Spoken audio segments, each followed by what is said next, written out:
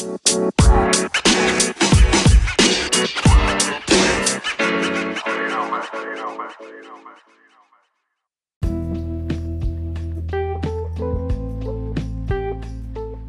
everyone, welcome to the very first episode of Mastering Veganism. It's the 2nd of January, so we're just in time for Veganuary. I don't know how you found us, but if you came because of Veganuary, this is just the right place for you because we will be telling you how to master every single challenge that is thrown at you. So yeah, I'm Maggie. I'm here with my co-host Damien. Hi everybody. We'll give you a short introduction to ourselves, and then we will talk about the challenges that we personally faced and 3 challenges that people from the community are facing right now. So, do you want to start? Should I start? Yeah, I can pick this up and start. Yeah? All right. So, thank you, Maggie, for the introduction. First, let me tell you, it's a pleasure doing this with you. Or with me, or with the community. Well, with everyone, I guess. With everyone, especially with you. So, my vegan journey started back in 2016. And I actually never planned on becoming a vegan, and I was quite into eating meat and dairy back in the day. And then I remember we were on a road trip back from Belgium, and I was driving. I'm pretty sure it was 2017, though. Yeah, you're right. It was 2017. Yeah. So we were back in the car. I was driving. Everybody else was asleep. It's for people from Europe. It's about an 8-hour drive, so quite long. I was driving the whole distance, and everybody was asleep. And I was listening to an audiobook version of *Sapiens* by Yuval Noah Harari, and it's not a book about veganism at all, but there's a chapter where he talks about livestock farming. And he points out that actually the method overall of how we farm livestock hasn't changed in the last roughly 10,000 of years. It has been made much more efficient, so we can produce more meat per square meter. But the overall process of how we manipulate and slaughter animals hasn't changed at all. And this kind of stuck with me because I am an engineer by trade, and I do believe in technology and also social progress driven by technology. And this just somehow really clashed with my beliefs. And I, for the first time, actually questioned what I was doing and what we are doing as society as a whole in what we eat and how we produce our foods. So starting from that, I didn't turn vegan overnight, but it took me at least half a year of just, eating less and less and less meat. But I wouldn't call myself a vegan for at least half a year. I just ate less and less and less meat until at some point I realized that I haven't been eating meat or dairy in months. And then it was basically the first time that I called myself a vegan. Also, back then I was working for a management consulting company, and I would spend most of my day actually at very large corporate clients. And becoming vegan in such an environment presented its very unique kind of challenges, but I guess we'll come back to that later. Yeah. So Maggie, how about you? Yes. So I'm Maggie, as mentioned before. My journey started in July 2017. I was at a seminar with some of my colleagues from uni, and one of my friends, she went jogging. And when she came back, she showed me a picture of a baby cow that she had met along the way. And that picture was of the baby cow licking her hand. And I remember seeing that photo and thinking, oh my God, I eat this animal. Like, I literally eat a baby. And that moment just really stuck with me because it just kind of clicked. So were you eating... Yeah, so I ate a lot of meat back then. I think I had meat every single day at least.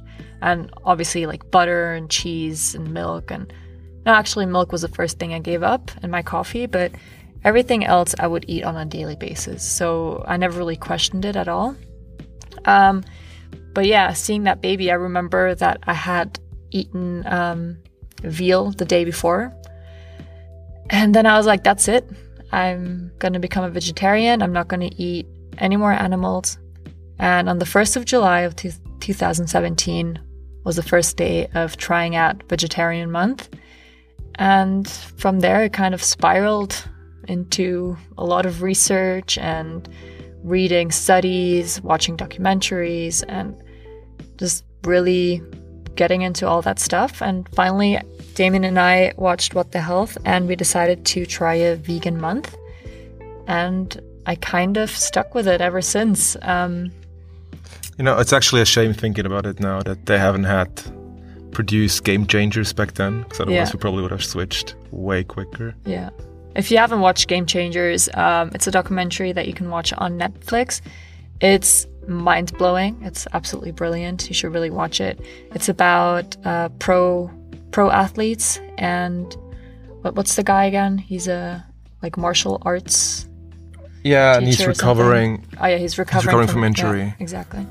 Then he goes along this journey about finding out, discovering how nutrition plays a big role in recovery and general performance. Yeah. And some of the best athletes in the world are actually part of the documentary. So if you haven't watched that yet, that's one of our pro research tips that you should definitely look up on. And it's not really research, it's very entertaining as well. Yeah, it's entertaining, of course, yeah. But if you need some facts on health, then you should definitely go there. Okay, back to the topic. Where were we? Back to the topic, yes. So today's episode. Yeah. So why don't you tell us what today's episode is about? Yeah, it's going to be about challenges that we personally faced during the first few months once we turned vegan. And also we asked our community what their challenges are. And we got 3 people who came back to us. No, actually, we got more. We just selected 3 for this episode. Yeah, we selected 3. One of them that we selected was a big one. So stay tuned. But before we dive into this, can you maybe elaborate a bit on who this podcast is for? Who should listen to that and why? Yeah. So this podcast is definitely for vegan newbies. I remember when I just started becoming vegan, I had so many questions. I didn't know, for example, if I'm still allowed to wear my leather shoes or my leather jacket, if that was forbidden somehow in the vegan community. So it's just kind of like a guide for people who just start off becoming vegan, people who are curious about starting veganism, or just, I don't know, even if you're a seasoned vegan, maybe you just like listening to us to get some more insights. I don't know. And it's not just about if you're allowed to wear leather clothes. It's also about, general insights into nutrition and how to deal with social challenges that may come up, and generally what to expect when you first start out being a vegan and how to overcome all these challenges. Yeah, because I think there are 2 sorts of challenges that a vegan has to face. First, like the internal struggles, kind of like cravings and hunger and whatnot, and your own moral compass. But then there's also the outer part of it where you have social pressure, maybe, where you go out for dinner and you kind of have to justify yourself, or you feel like you have to justify yourself. Things like that. And along with that, all the logistical challenges. Yeah, that's a big one too. Where do you find your food, and how do you kind of, deal with selecting restaurants and all of that? Yeah. So cool. Maggie. Yes. So today's episode, as mentioned, the challenges. So why don't you go ahead and tell us about what you suffered most from, or what challenged you most? So I'm going to be honest. I'm not one for cookies and muffins and whatnot. I'm really not that much into the sugary stuff, but what I love is all that salty stuff. And what I loved especially back then was salmon. Literally, I could eat salmon every single day. And sashimi, oh my god, I love sashimi so much with my sushi. Yeah, I remember this is one of the first things that actually we cooked, or you cooked when we met. Yeah, salmon. Yeah. So giving up salmon was a big one for me, because with fish, I think a lot of people don't see how fish are in pain, or a lot of people think, yeah, fish, whatever, like they don't feel it. Yeah, they're not very smart. And actually, they're very smart. Yeah.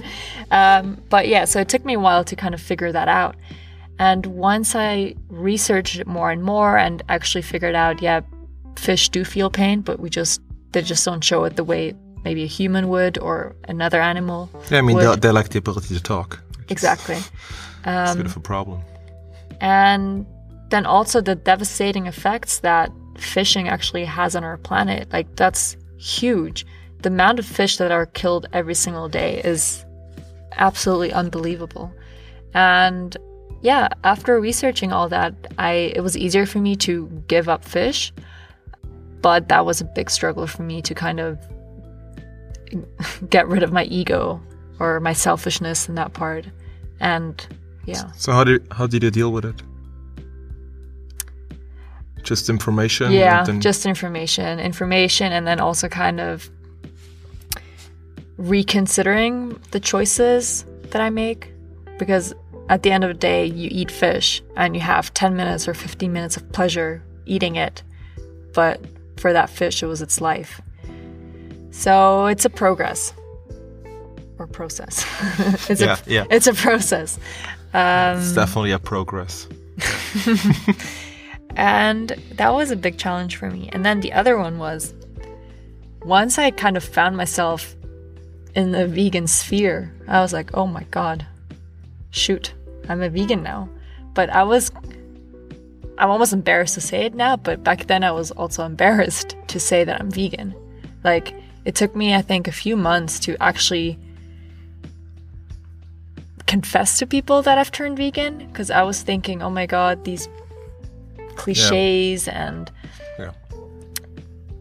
I just didn't feel like I wanted to be judged. And also, it's a commitment. Once you say you're vegan, I feel like there's no turning back, or at least that's how it...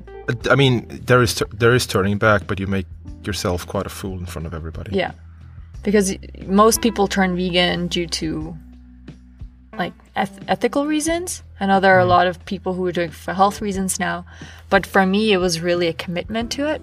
So I knew if I wanted to call myself a vegan now, I'm going to commit to it 100%, and I'm going to do it for all the right reasons, whatever that means. Yeah, I guess that's way easier nowadays. Yeah. At least for me, like once you've done it for about 2 years and you know you will not go back because you know what it means and you have adapted to it, it's way easier to say, okay, I'm vegan, and because you're sure you're not turning back. Exactly. Back then it was a lot of uncertainty involved. Yeah. So I would say what I like to call the shame of being a vegan and the process of coming out. So yeah, these are my challenges. What about you, Damien? These were just 2. Yeah, we're gonna get into more of the challenges that... Didn't you say 3? Okay. No, we have 3 people who gave us challenges. As I said before, I was working or spending my time mainly at big corporates when I first started out my journey to becoming a vegan. And this was kind of difficult because on one hand side we had a lot of pre-organized lunch events, conferences, dinners with clients or dinners with the team, other kind of company events. I was on the road a lot, so I would spend it roughly, or on average, three days per week in a hotel. And this was not easy for me logistically because often meals were pre-organized and also hotels, and you wouldn't believe this if you don't know, but even expensive hotels in Europe or even globally don't usually have a lot of vegan options or good vegan options. So logistically this was very challenging in the beginning, and also socially it was kind of challenging because the whole topic about veganism, it often comes up during a meal. So somebody sees you're not eating meat, you don't have dairy on your plate, so they will ask you like, so hey, are you allergic? Are you vegan? What's up? People will just almost always ask you automatically, even without you saying anything about it. And in the beginning for me, this was quite delicate in the corporate environment because this is a sensitive topic and people, whether they want to or not, often get emotional about it. Yeah, they get super worked up around it, about it. Especially if you're a vegan, and sometimes or oftentimes people feel they have to discuss with you about whether this is right or wrong and defend their own positions why they eat meat or not. And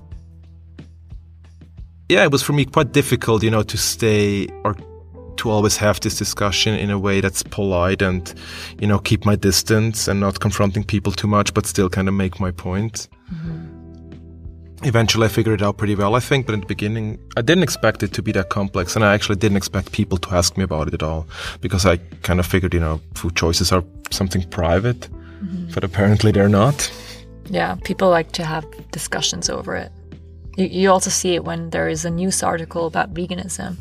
Like, those articles are the ones with the most comments under it. Yeah. Everyone defending their own choices and kind of criticizing other people's choices. So, yeah, I get that point. Yeah, it's very polarizing. Yeah. It's very, very polarizing. I remember this one story. So I was at the cafeteria with my team and some people of my client's team, and we were having lunch.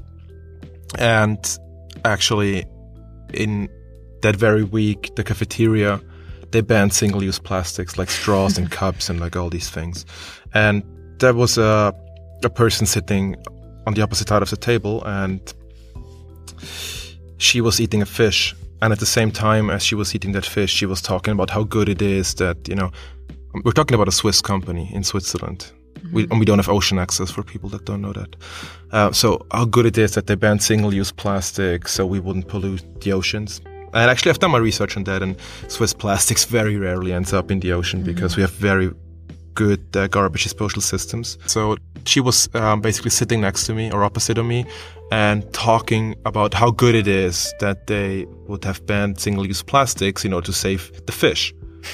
But while eating the fish. While eating a fish. And this was, it was very hard for me not to, Yeah. I read a quote. It says, people are so willing to give up single-ban plastics to save the fish, but are not willing to give up eating fish to save the fish. Yeah. So, and I was kind of, I was trying to get, or the day before I was trying to get some takeaway and I couldn't. So we were discussing that, and I said, actually, it's kind of it's not a very efficient system if I can't get takeaway food anymore, and I'd rather eat on my desk and, hurry up so I can go home earlier tonight rather than staying until midnight every day in the office. And then she was like, pretty aggressive about it, how, single-use plastics is very... in regards to the takeaway dish? Yeah, or what? the takeaway bowls. So how single-use plastics is very irresponsible to use because it pollutes the ocean. But she was eating fish. So, yeah, sometimes it's very hard to, situations like that happen all the time, right? Yeah. That's just one very good example of how it can go down. But it's not as rare as one would think, actually. Yeah. Okay. So, should we talk about the 3 challenges that the community told us that they have? Yes. Okay, let's start with the first one. Yeah. So, actually, that's one of your friends, right? I consider him our friend, but... Yeah, so of course he's our friend, but he told it to you, so that's why. Okay, yeah, but it's a good one. It's an interesting one, because also it's a very common one. So this guy, he's a very competitive athlete. He does Ironman competitions. He's also not too bad at it. Yeah. And then after watching Game Changers, he decided to give veganism a shot just because there might be a potential to, still increase his performance. Actually, it's going very good, but he's struggling to get enough calories, and also that he told me that he has lost some weight. Yeah, that's a very good point. Yeah, and I think especially for new vegans, that's a very, very common problem, because if you look at how Western cuisine is built, it's usually 3 components, right? It's the protein component, which is usually meat. There's always some carb component, which is pasta, rice, or bread. And there is some vegetable/fruit component. And many people, when they start out first, what they do is just they remove the meat component and they keep the rest as it is. So basically they eat a side dish. And this doesn't work out usually very well because you have to eat a lot of side dishes in order to get your calories, especially your protein. So we will cover this in a later podcast in much more detail, but I think the bottom line here is you need to rethink what you eat more holistically than just replacing or omitting. Yeah, omitting. Yeah, you need to replace things or just change the system, but you cannot just simply omit individual components of your food. I think the best way is to actually change your plate as a whole. So rediscovering or discovering new dishes, new plants, new fruits and vegetables that you might not have tried out before. And instead of just taking something away. Because if you take away your chicken, then you're just going to end up with vegetables and rice, and that's not enough to fulfill your or daily... fries. In the worst case. Yeah. Yeah. All right. So Maggie, next. Yeah. Someone else from the community, she mentioned that she would like to be vegan, and she actually doesn't buy any leather products or wool or silk or whatever. But when she goes out to eat, she really struggles because they have a canteen at the office and they don't really have many vegan options. And also when they go out, or when she goes out for dinner, she doesn't really have vegan options at the restaurant. So my tip for her is preparation is absolute key. So if you know that the canteen doesn't have many vegan options, just bring your own food, prepare in advance, do meal prep, and also push the cafeteria, ask them for vegan options regularly, because our experience have shown that the more people ask for it, the more willing the cafeteria or canteen or whatever is to introduce vegan options. So just keep pushing it, ask them. And I mean, ultimately they're a business, right? Yeah, exactly. And if they see the opportunity to make profits by offering a certain meal, they eventually will. Exactly. So for the canteen part or food at the office, I would just recommend doing meal prep, because then you can also see exactly what's in it. You can stay healthy and you can fulfill your daily calories like that. Yeah. I mean, look, honestly, I would like to say there is some kind of quick fix, do this and then the whole problem is solved. Unfortunately, it's not how the world works nowadays. There's more and more vegan options, but I guess, planning is really key to solve this. That's really important, because we had to learn that the hard way. We kind of thought that, all right, if we go to a restaurant, they will most likely have something vegan.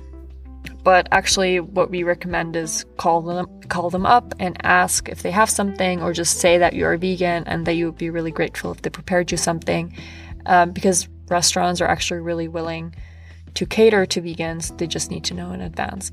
So if you go out to dinner and you're not sure if they have something vegan, check up their menu. If there's nothing on it, just call them up. Yeah, I even have one restaurant once, because we had a kind of a reservation with the whole group, and I was the only vegan in the restaurant. It was a southern fried chicken establishment, and they didn't have a single vegan option. But they even offered me to order food from another restaurant, and then they would kind of put it on their plate and serve it. Yeah. Cool. So what else do we have? All right, I'm gonna have to read this off because it's about milk and cheese. A lot of people can't turn vegan, or they say they can't turn vegan because they love cheese so much. And that's such a, like, literally, I keep hearing literally this. People are like, you know what, I would turn vegan right away. I don't care about the meat. I don't care about the eggs. But oh my God, don't take away my cheese. Don't take away my cheese. So, there is a study that shows that cheese is addictive. It can be as addictive as heroin.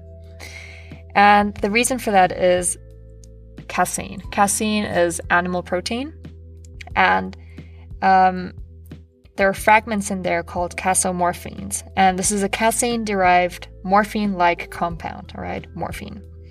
And basically, dairy protein has opiate molecules built in. And when you consume these fragments attach to the same brain receptors that heroin and other narcotics attach to. And obviously this is really helpful if you have a baby, because then the baby will come back to you for the milk, right? So the baby cow comes back to the mother. Yes. And the same is with other mammals. And to put this into perspective, a cup of milk contains 7.7 grams of protein, of which 80% is casein. And when you convert that to cheese, like cheddar, for example, the protein content multiplies 7-fold to 56 grams. Per 100 gram? Per cup. Okay. And that makes it the most concentrated form of casein in any food in the grocery store. So basically, if milk is cocaine, then cheese is crack.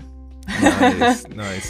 So okay, now we know why people are addicted to cheese and they won't give it up. Yeah. So what would you advise people or recommend people how they can get over their cheese addiction?